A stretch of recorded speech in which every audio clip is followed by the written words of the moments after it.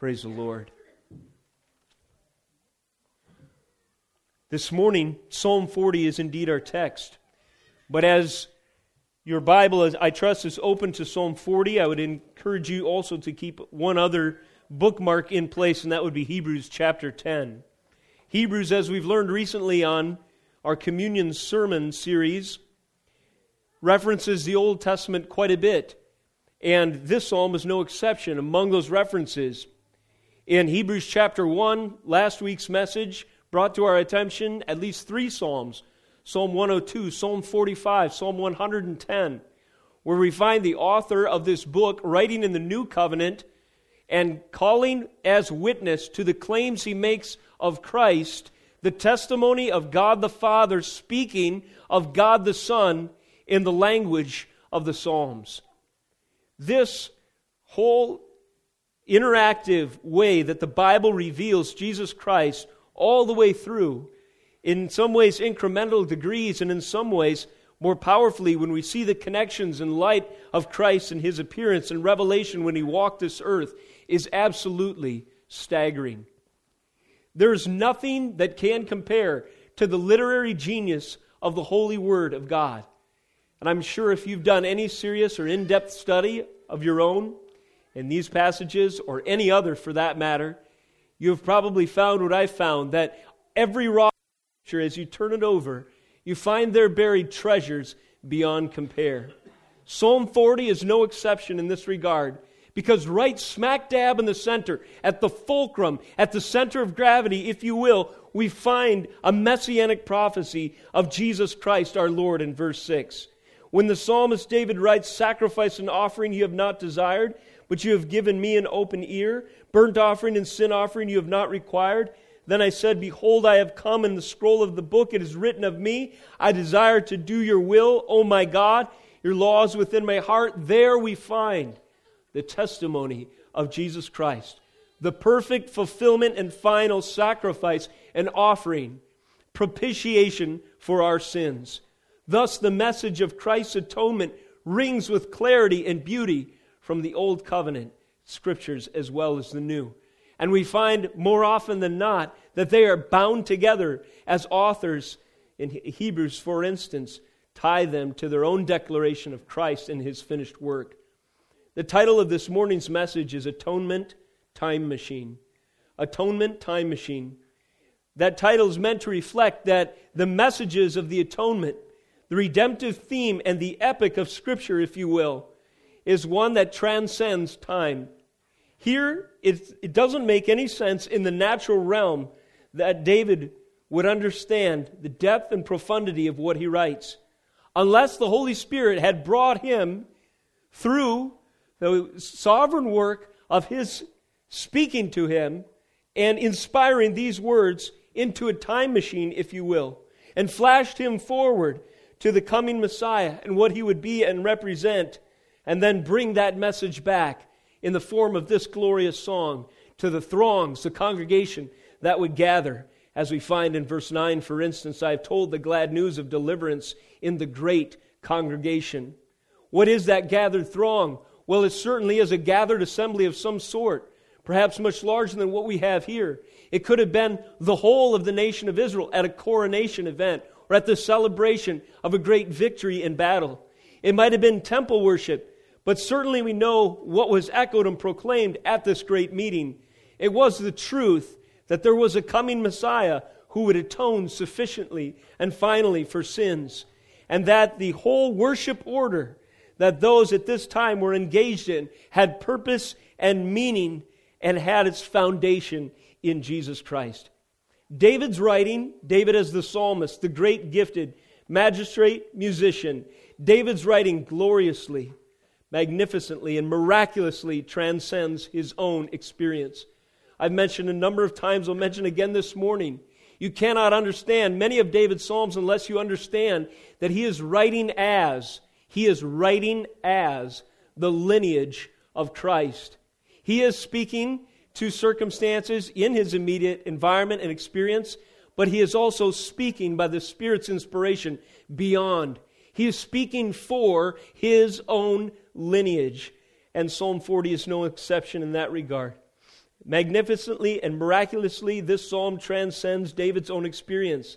And as we listen to the epic themes of redemption soaring high above the temporal constraints of this life, we find that this beautiful piece of music was composed first in heaven and then echoed through the lyrics of Israel's typological king.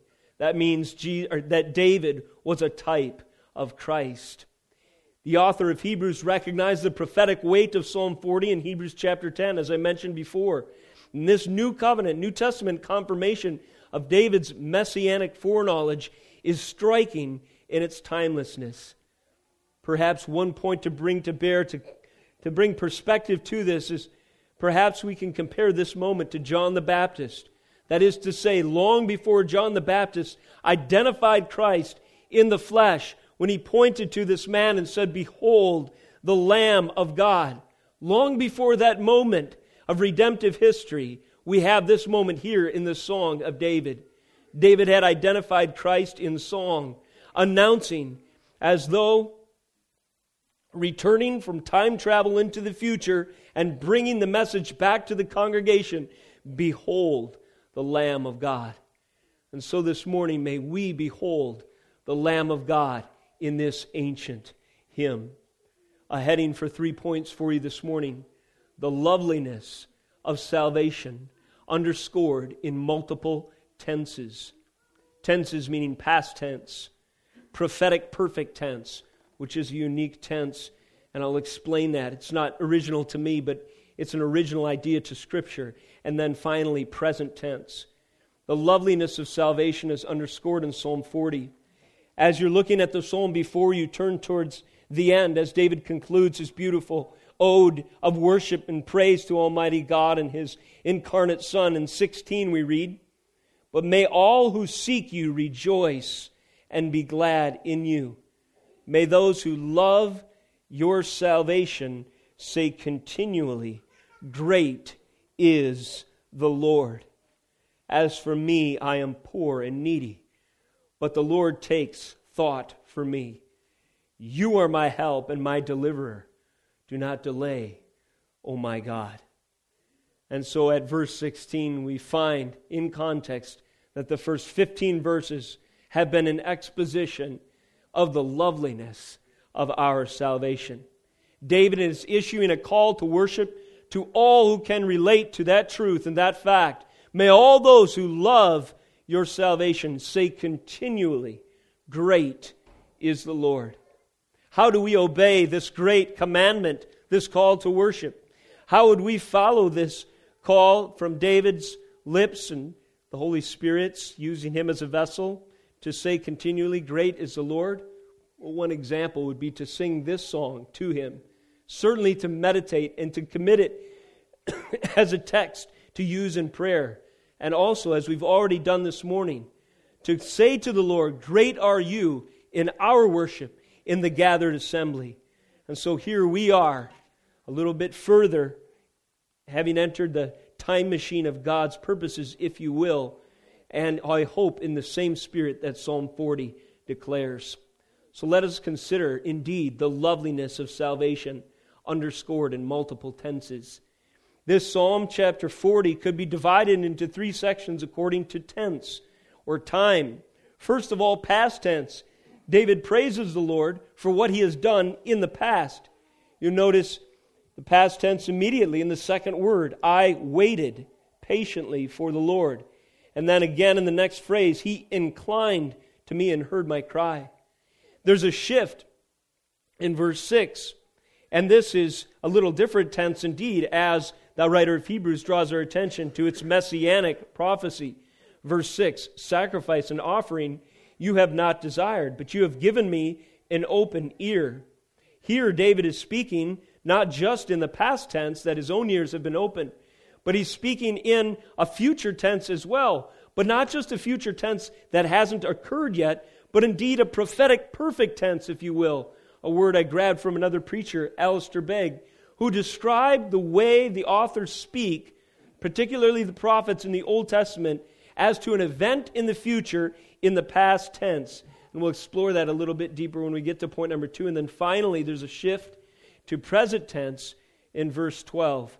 For evils have encompassed me beyond number, my iniquities have overtaken me. And David in this section is asking for deliverance in his present situation. He says, be pleased, O Lord, to deliver me. O Lord, make haste to help me, in verse 13 and following. So first of all, let's consider in some detail the loveliness of salvation underscored in the past tense. And here David gives his testimony of his own resurrection from depravity. Reading again Psalm 40, 1 through 5. I waited patiently for the Lord. He inclined to me and heard my cry. He drew me up from the pit of destruction, out of the miry bog, and set my feet upon a rock, making my steps secure. Verse 3, He put a new song in my mouth, a song of praise to our God. Many will see and fear and put their trust in the Lord. Blessed is the man who makes the Lord his trust, who does not turn to the proud, to those who go astray after a lie. You have multiplied, O Lord my God, your wondrous deeds and your thoughts toward us. None can compare with you. I will proclaim and tell them, yet they are more than can be told. First of all, I would draw our attention to the progress of salvation, if you will. There is step by step an incremental activity that the Holy Spirit has wrought in the life of David to draw him to himself. Here we see that salvation begins by the sovereign purposes of God. While David waits helpless, yet patient for the Lord, we find that it was not David who inclined himself to God, but instead in verse 1, God inclined to him and heard his cry. The inclining of the Lord in favor to his servant is the moment by which the process of redemption and resurrection from the depravity of David's condition, it is the moment to begin. The Lord inclined to me and heard my cry. Why is David crying? Why is he in such anguish? Well, we find his situation akin in the following metaphors to being trapped, bogged down, unable to help himself. And thus in verse 2, we move from God inclining himself to David to a drawing up from the pit of destruction. He drew me up, verse 2, from the pit of destruction and then out of the miry bog. So follow me with these phrases which include prepositions and activity of the divine interaction of a holy God who reaches down in his condescension to a man caught in the misery and mire of his own iniquity and sin and circumstance. And first, what does he do? He inclines himself to David. Then he draws him up from the pit. He's drawing him out of the miry bog. And then he's setting his feet upon a rock. Then he's making his steps secure. That's verses 1 and 2. But it goes on, verse 3. Next, God puts a new song in David's mouth, a song of praise to our God. And then at this point, we see that David begins to emanate his testimony through the things that God has called him to do. Many will see and fear and put their trust in the Lord. And then he goes on, verse 4, Blessed is the man who makes the Lord his trust, who does not turn to the proud, to those who go astray after a lie. You have multiplied, O Lord, my God, your wondrous deeds and your thoughts toward us. None can compare with you. I will proclaim and tell them that they are more than can be told. So first of all, upon David's waiting, the Lord inclines himself to him. There is an irresistible grace, a drawing him up of the miry clay of his own condition. It draws him out of that place of depravity. It sets his feet upon the rock. It makes his steps secure, and the work and activity of God puts a new song in his mouth.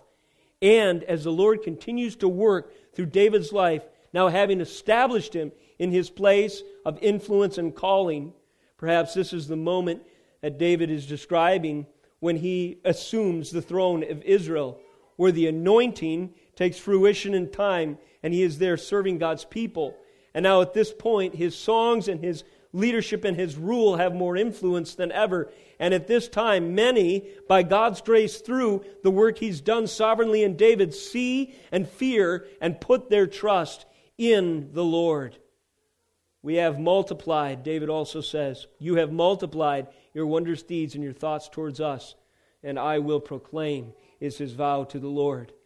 So after David is set on his throne, after he's placed in that position of influence, after his songs have been sung by the throngs and by the congregations, lifting up to the Lord, glory due His name, inspired by one who is called to rally the people for the glory of God, we find that the work of the Lord continues by a multiplicity of His interaction in his life. And so the wondrous deeds that the Lord works on His servant's behalf are too many to number. And they exceed His ability to write. And you wonder why the book of Psalms is as long as it is. It's because the wondrous deeds and thoughts towards David that he knew the Lord had for him would fill song after song, hymnal after hymnal.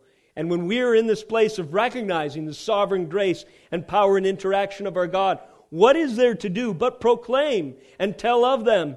When we have been so influenced by the work of God and recognize it as such, what are we to do? We are to, with David in verse 5, proclaim and tell of them, yet they are more than can be told. Again, this is speaking in the past tense, resurrection from depravity. Notice also not just this salvation progression, the work of Christ progressing in His Son and servant, but notice also the salvation imagery. I mentioned briefly, but let's consider a little more at length what the author means by the pit of destruction and the miry bog in verse 2. David certainly found himself in a place where the more activity and the more work and the more striving after escape from his condition would only sink him deeper into the quagmire of his circumstances. Imagine, if you will, a pit so deep that the top looks just like no bigger than a small window. The sides could not be scaled even if you had, superior climbing ability without a rope or some help from the top. And the bottom of this pit, because it is so low in the ground and the rains are frequent and routine in this area, has churned up the bottom to be something like a quagmire, loosely connected sand. And so in this quicksand and muck, if you strive to work your way up the sides of the pit, it only works you deeper and deeper. And the more you squirm, the more you move, and the more you work, the more you sink into the bog of your own depravity. And this is a picture of us and our sin. Before we come to Christ, we're not of those who can say with any justification, I pulled myself up by the bootstraps. Only someone who competes with the glory of God and sets himself up as an idol says something like that, or implies something like that. A true testimony of salvation is one who has met the bitter end of his own strivings and recognizes the pit walls are so high and the light is so distant and the miry clay is so difficult to negotiate that all my strivings only deepen my position of despair. And only in Christ is my freedom and hope. We think of pits in Scripture. Joseph was cast in one. Jeremiah was cast in one. You have Daniel was cast into the lion's den. These were men of God who were cast in their circumstances into a position of helplessness.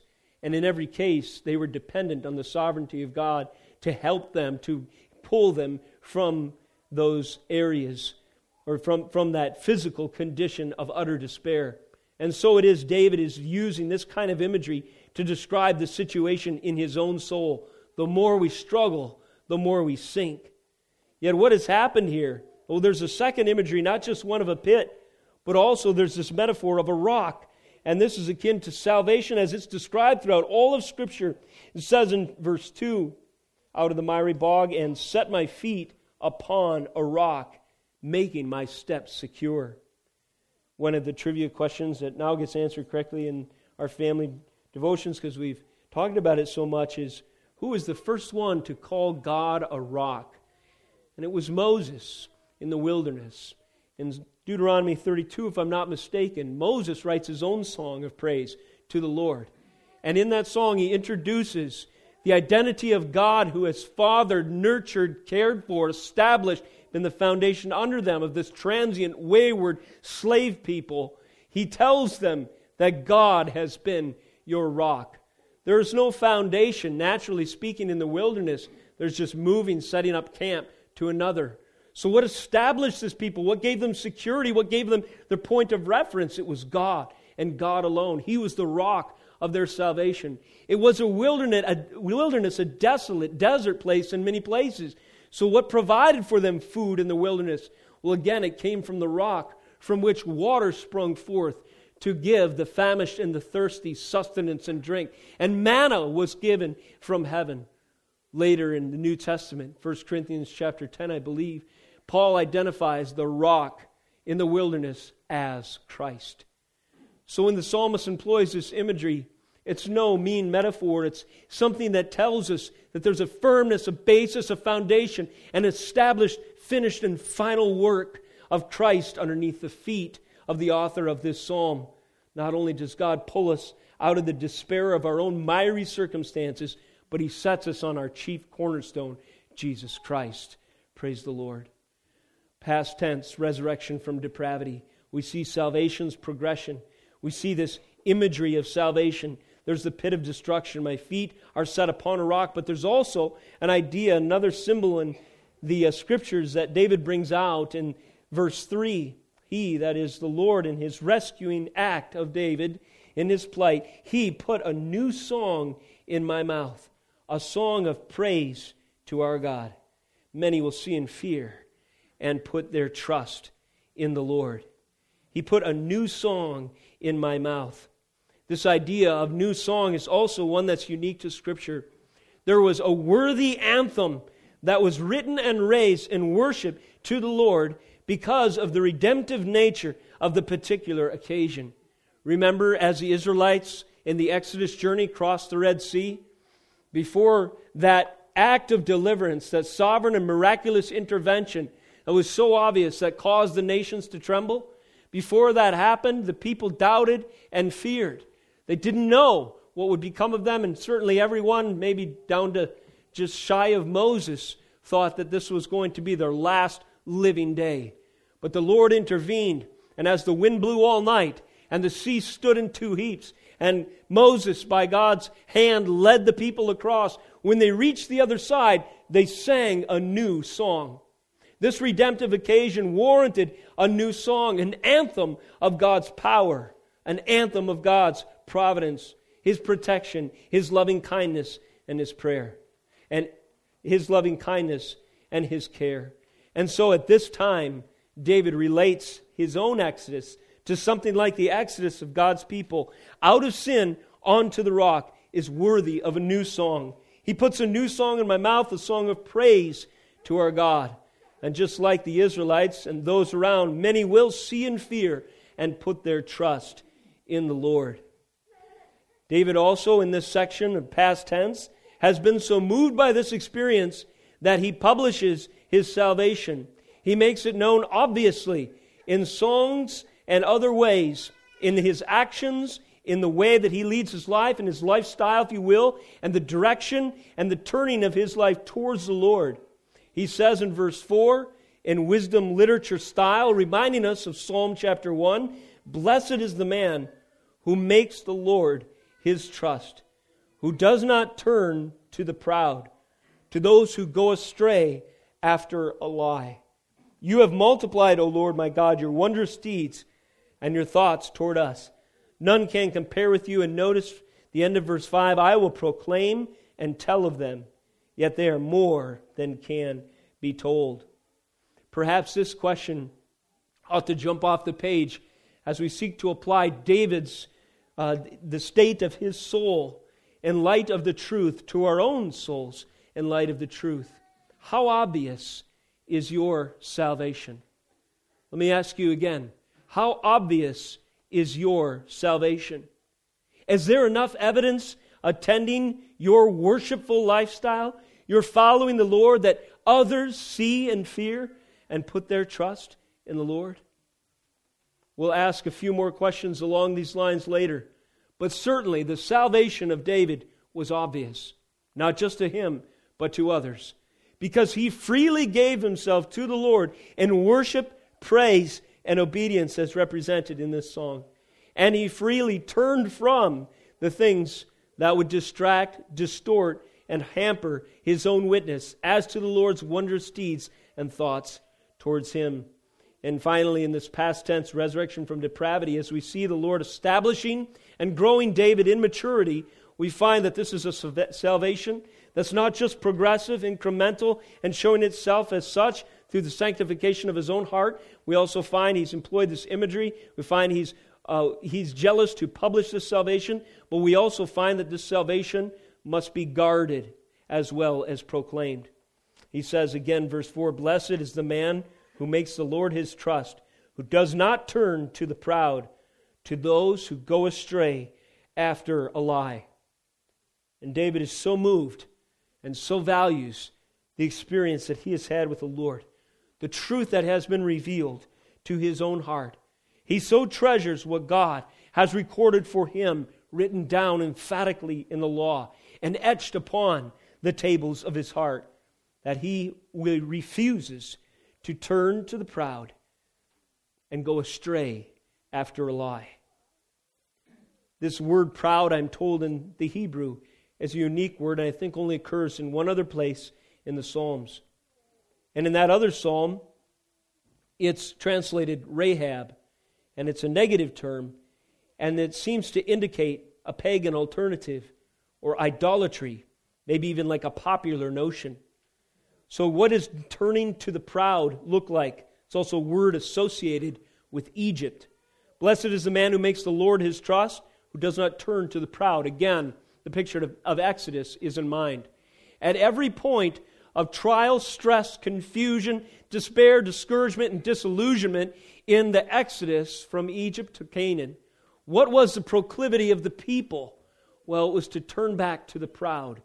The safety, the security, and even if it meant slavery of Egypt. The physical provision of the leeks and the onions, even if it meant being under their false gods. We find more safety and we find more familiarity in the proud, the pagan alternative, in the idolatry, in the spirit of the age, and the zeitgeist of the hour, in the popular notions of culture. David was wise to guard his own salvation against the tendency to go apostate in that regard. David was wise to stay close to the Word. We find this in his other Psalms. "I have made your law my meditation day and night."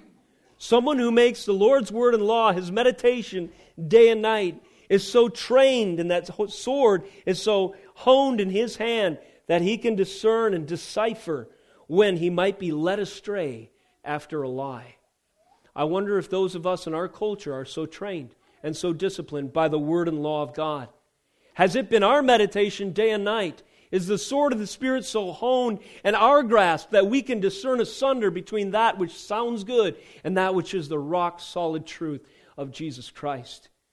We've been preaching through Matthew, and you'll remember the warnings against the Pharisees and listening to the same that Jesus offered the people. One of the warnings that Jesus gave is, beware of something of the Pharisees. He didn't say beware of their influence, their power, their prestige. He said beware of the leaven. What is that picture there?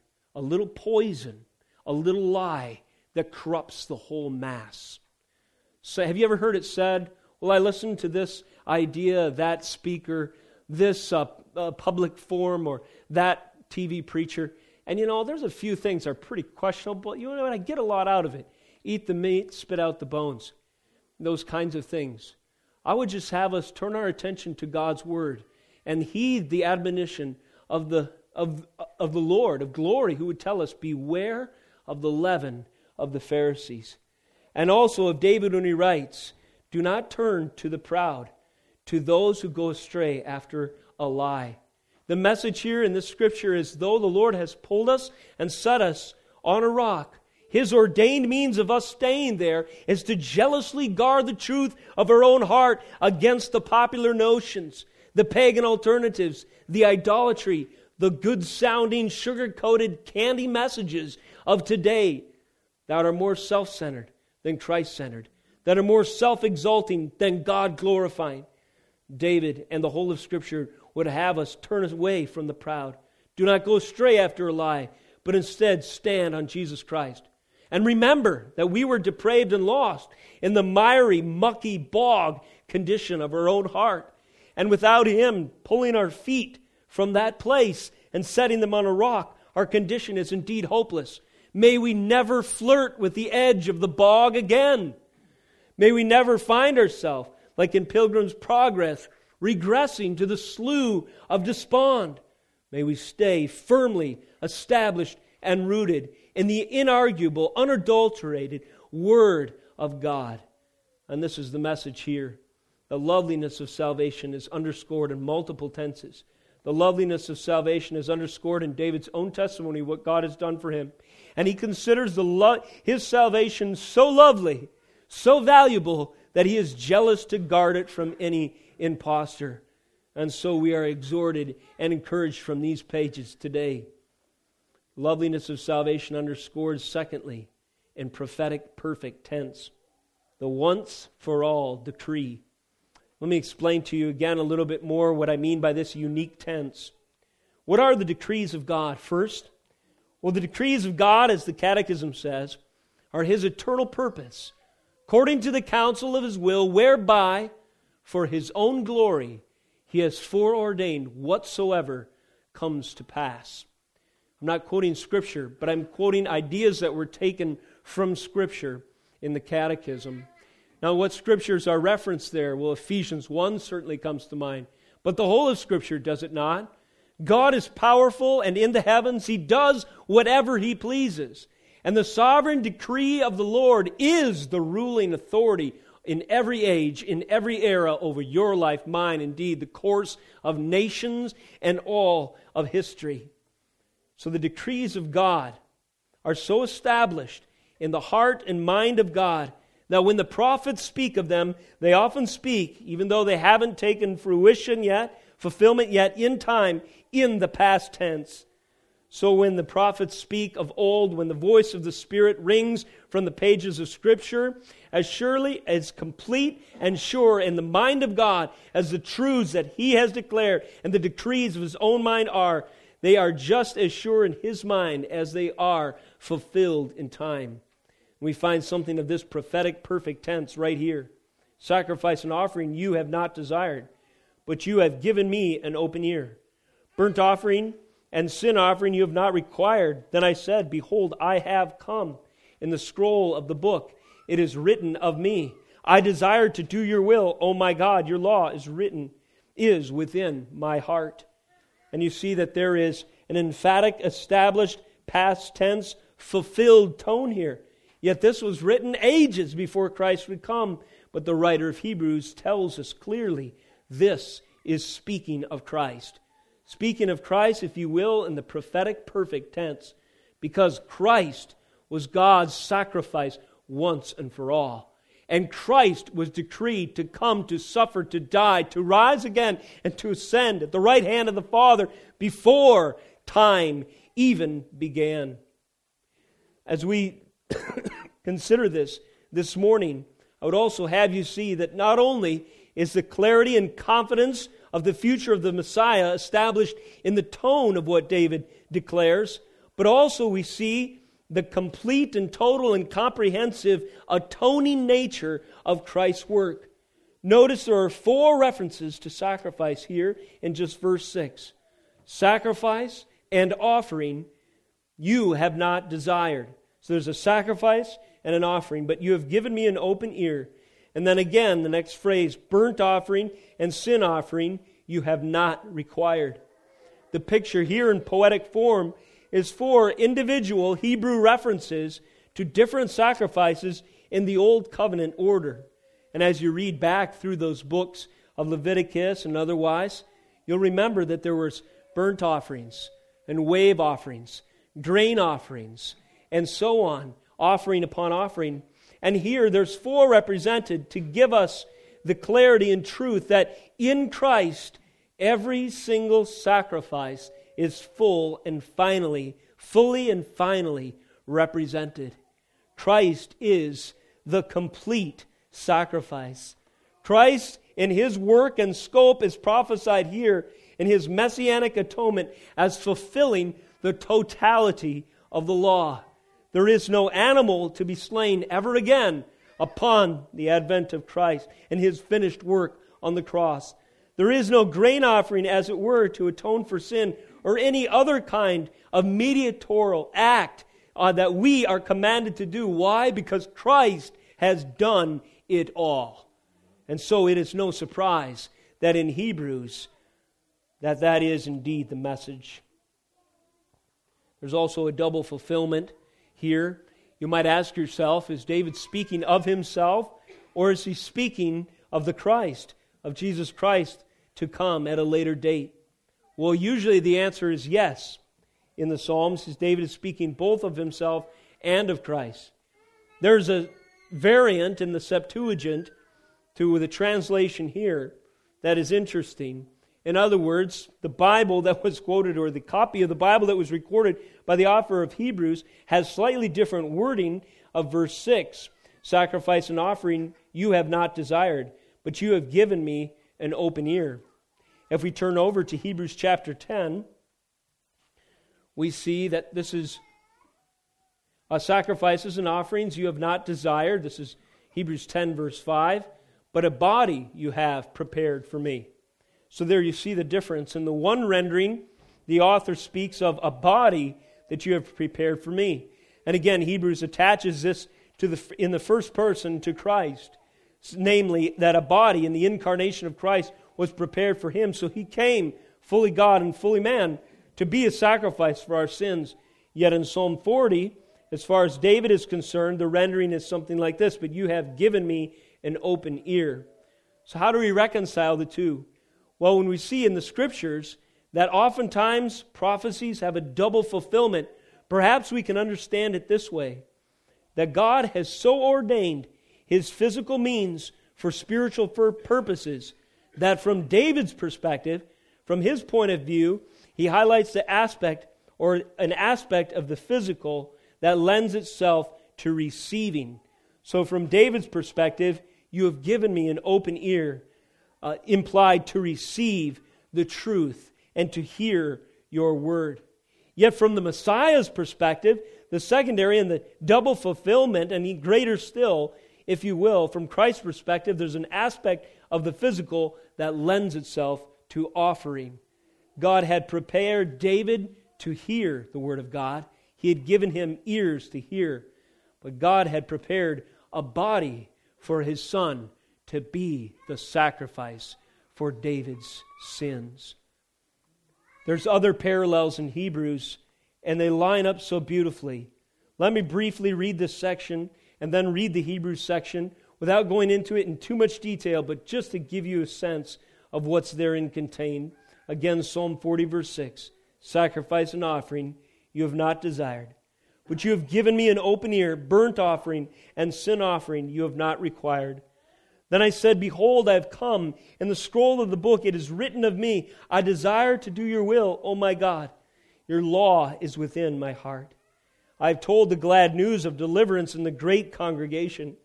Behold, I have not restrained my lips, as you know, O Lord. I have not hidden your deliverance within my heart. I have spoken of your faithfulness and your salvation. I have not concealed your steadfast love and your faithfulness from the great congregation.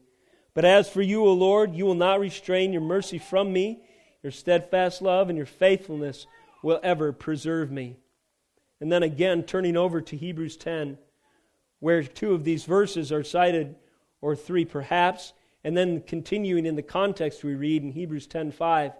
Consequently, when Christ came into the world, He said, and again, this is in the words of Psalm 40, sacrifices and offerings you have not desired, but a body you have prepared for me. And burnt offerings and sin offerings you have taken no pleasure. Then I said, behold, I have come to do your will, O God, as it is written of me in the scroll of the book.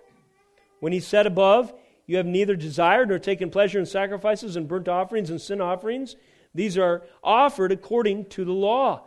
This, mind you, was the law that David was under then. And this then becomes so spectacular because David, in the atonement time machine, if you will, speaks of a day when the sacrifices of the old covenant would be transcended in Christ. You have not desired these sacrifices. So what will substitute? What will be sufficient in its stead? And the author of Hebrews reminds us that it is Christ and Christ alone. He says in verse 9, He, Christ, abolishes the first order to establish the second. And by that will, we have been sanctified through the offering of the body of Jesus Christ once for all. And every priest stands daily at his service, offering repeatedly the same sacrifices, which can never take away sins. 12, but when Christ had offered for all time a single sacrifice for sins, He sat down at the right hand of God, waiting from that time until His enemies should be made a footstool for His feet.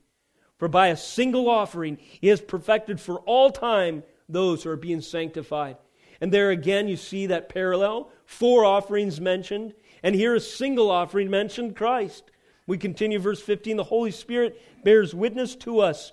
For after saying, this is the covenant that I will make with them, Jeremiah 31, after those days, declares the Lord, I will put my laws on their hearts and write them on their minds.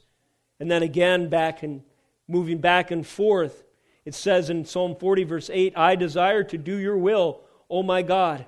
Your law is within my heart.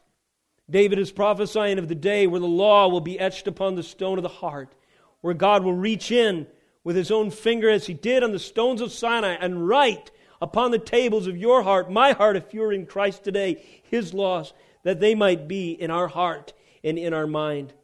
Then he adds, verse 17 again in Hebrews 10, I will remember their sins and their lawless deeds no more. Where there is forgiveness of these, there's no longer any offering for sin. Therefore, brothers, since we have confidence to enter the holy place by the blood of Jesus, by the new and living way that He opened us through the curtain that is through His flesh, and since we have a great high priest over the house of God, let us draw near with the heart in full assurance of faith, with our hearts sprinkled clean from an evil conscience and our bodies washed with pure water. Let us hold fast the confession of our hope without wavering, for He who promised is faithful. And let us consider how to stir one another to love and good works, not neglecting to meet together as is the habit of some, but encouraging one another, and all the more as you see the day drawing near. So here we see the event, the occasion that warranted the worship in Hebrews chapter 10. The awareness of the church of the sufficiency and the superiority of Christ as the once-for-all sacrifice to cleanse them free from sin. And so they find now their safety and identity in Him and therefore with His body. So they rush to the congregation, to the gathered assembly, not neglecting to meet together as is the habit of some. And we turn back here and we see that David had premonition of these very things by the Spirit of God. Verse 9, I've told you the glad news of deliverance in the great congregation. Here prophetically the occasion was that God would come in the future as Messiah. I desire to do your will. Oh my God, your law is written within my heart. And at that time, He'd write His law on our heart. And so this occasion of worshipful expectation for what God would do in history warrants a great worship service. David says, in the great congregation, behold, I have not restrained my lips, as you know, O Lord. He says later, I have not concealed your steadfast love and your faithfulness from the great congregation, in verse 10. And then he says in verse 11, as for you, O Lord, you will not restrain your mercy from me. Your steadfast love and your faithfulness will ever preserve me. Just as the author of Hebrews says, don't neglect the assembly, that is the congregation of yourselves together. Stir one another up to love and good works. Encourage one another daily, and all the more as you see the day drawing near. So in the prophetic perfect tense, based on the once-for-all decree, David writes with an unprecedented confidence, one that his mere humanity could not afford him. It is the breath and inspiration of the Holy Spirit moving his pen to offer such glorious odes in the time machine of the Spirit that gives us this picture of the future confidence, joy, and worship that the advent of the Messiah would bring. Finally, this morning, under the heading, the loveliness of salvation, underscored in multiple tenses, we have the present tense. That is, the trials and distress of the present and of the future. Though David writes with this kind of hope and expectation, he also writes as one under anguish. This is often the case. In verse 12 we read, "For evils have encompassed me beyond number. My iniquities have overtaken me, and I cannot see. They are more than the hairs of my head. My heart fails me. Be pleased, O Lord, to deliver me. O Lord, make haste to help me. Let those be put to shame and disappointed altogether who seek to snatch away my life. Let those be turned back and brought to dishonor who desire my hurt. Let those be appalled because of their shame who say to me, Aha, aha. But may all who seek you rejoice and be glad in you. May those who love your salvation say continually, Great is the Lord. As for me, I am poor and needy, but the Lord takes thought for me. You are my help and my deliverer. Do not delay, O my God." What to expect in our own circumstance and situation? Well, David has given us the honeymoon stage by way of testimony of his own experience with the Lord in the beginning of this psalm. But if you have been in the Lord any length of time, I'm sure you can relate to David that there comes a time of testing after the seed is sown. And to borrow the imagery of the parable of the sower, we find only through time, sometimes shorter time than others, what is the condition of the soil of our soul. Some of the seeds sprout and produce fruit immediately, or at least appear that they will, but the soil is stony underneath. Because they have no root, they wither and die. Other seeds appear healthy for a time, but there's others growing next to them, and so they are choked by the thorns. And there's some seeds in the final category, as you recall, that produce fruit 30, 60, and 100-fold. But David and the rest of the Scriptures help us understand that that doesn't mean that our soil has no challenges. There are those seeds who grow, as another parable describes, also next to tares. But by God's providence, in His grace, the tares do not choke them out. Later the tares are gathered and bundled and burned in everlasting fire, but the wheat is gathered in storehouses. And so David finds himself in a circumstance well described by these parables. There are evils encompassing him beyond number. But notice the nature of the evil. It's not just what's on the outside, but also what is within. Verse 12, "For evils have encompassed me beyond number, my iniquities have overtaken me, and I cannot see. They are more than the hairs of my head, my heart fails me." David recognizes that it is a battle to the death with his own sin, that he will go through life encountering iniquity within and enemies without. He says, "Be pleased, O Lord, to deliver me. O Lord, make haste to help me. Let those be put to shame and disappointed altogether who seek to snatch away my life." So we can expect in some times, in various ways, within and without, in our own Christian life, suffocating circumstances that would otherwise choke out the seed inside of us. But by the grace of God, He works in and through you and me to mortify sin. That great work, the mortification of sin, the dying to our flesh daily that John Owen speaks of, the crucifixion of the old man, and then following the Holy Spirit's leading, saturating ourselves in the Word is the calling of a believer.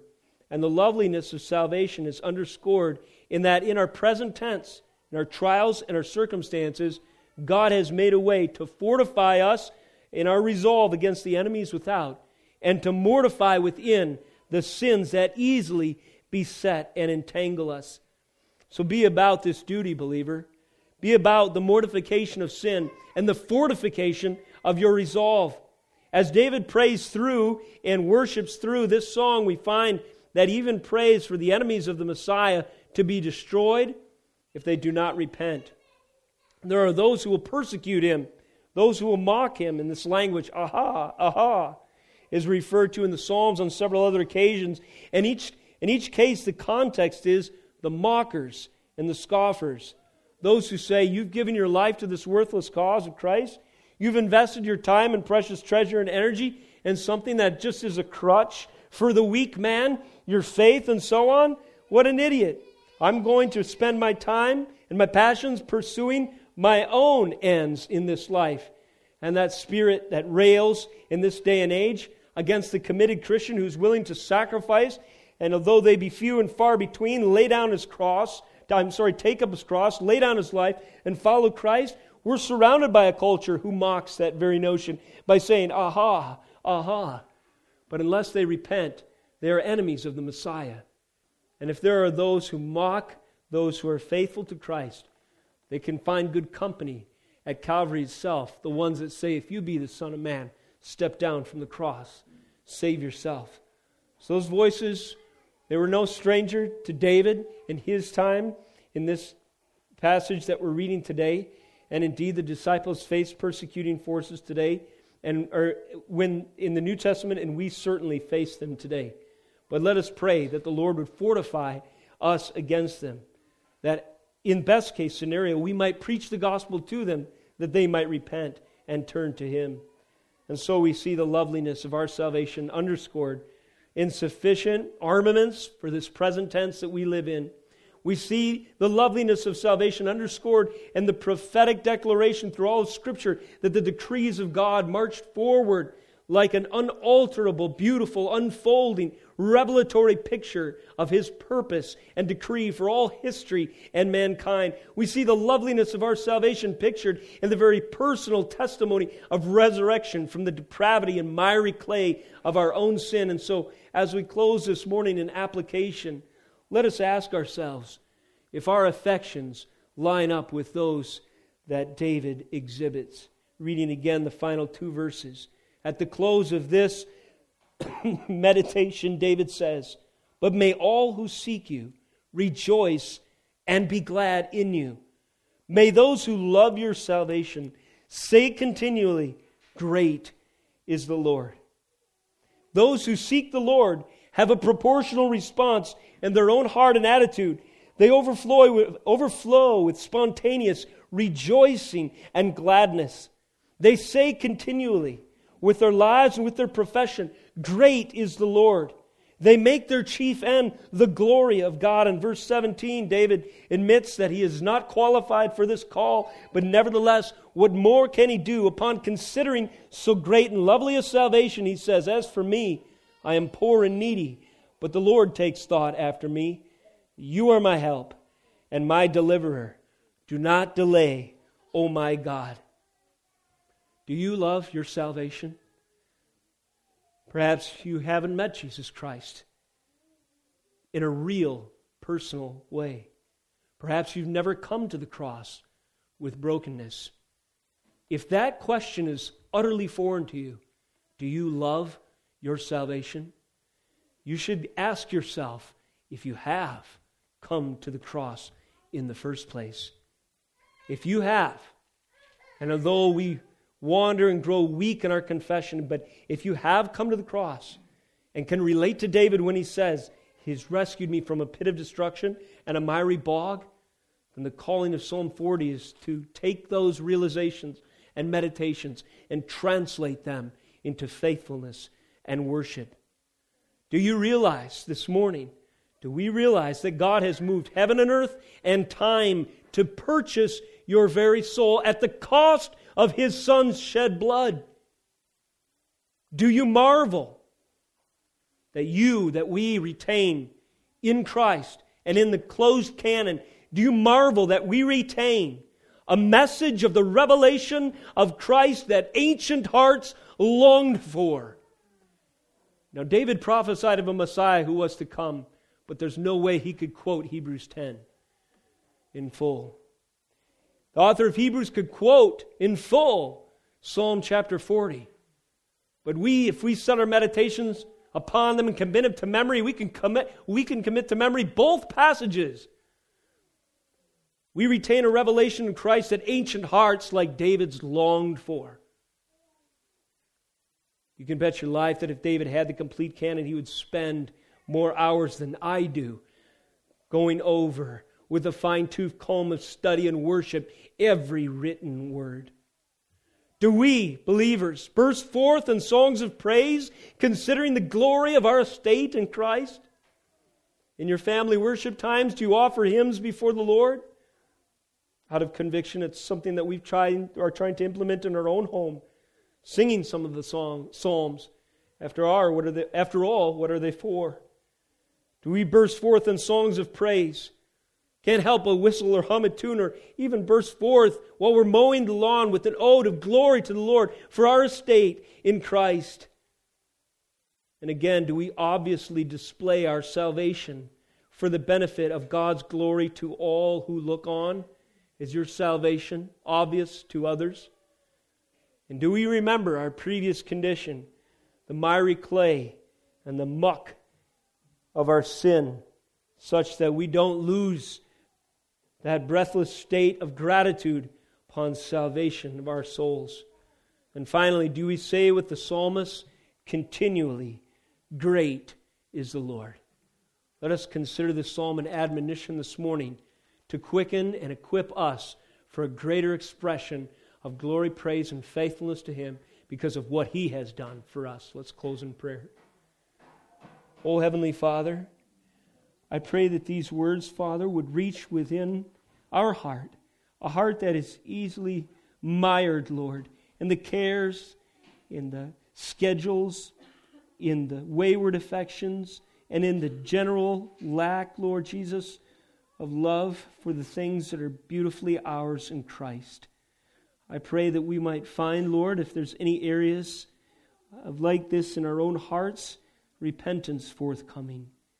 That the altar here in this meeting this morning would be strewn with besetting sins, distractions, wayward thinking, Lord, lackadaisical behavior, and maybe even our old sinful life, only that we might gain Christ. I pray that you would help us to feel the inspiration that moved your servant David to write these words in our own souls.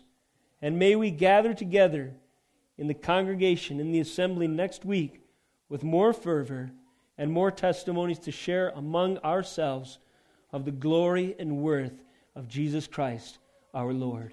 And it's in Jesus' name we pray. Amen. Praise the Lord. I just want to thank you guys for your prayers.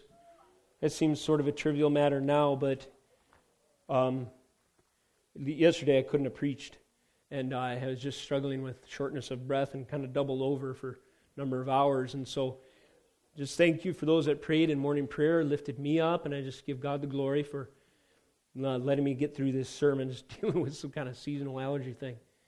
But I couldn't help but thinking yesterday that God gives us every single breath, and there were some times when I was struggling for each breath and counting every one, and it just was a reminder to me of how much I take for granted. Every 5 seconds or so I need one of those, how easy it is to forget that. So, but thank you. It was a good reminder for me, and I just thank the body for coming in prayer. Gene prayed for me last night, my family, and Rudy came up to me this morning and asked me how I was doing. He said that he and his family prayed for me in family worship last night. So thank you guys. It's just awesome, and appreciate your time to share a personal moment like that.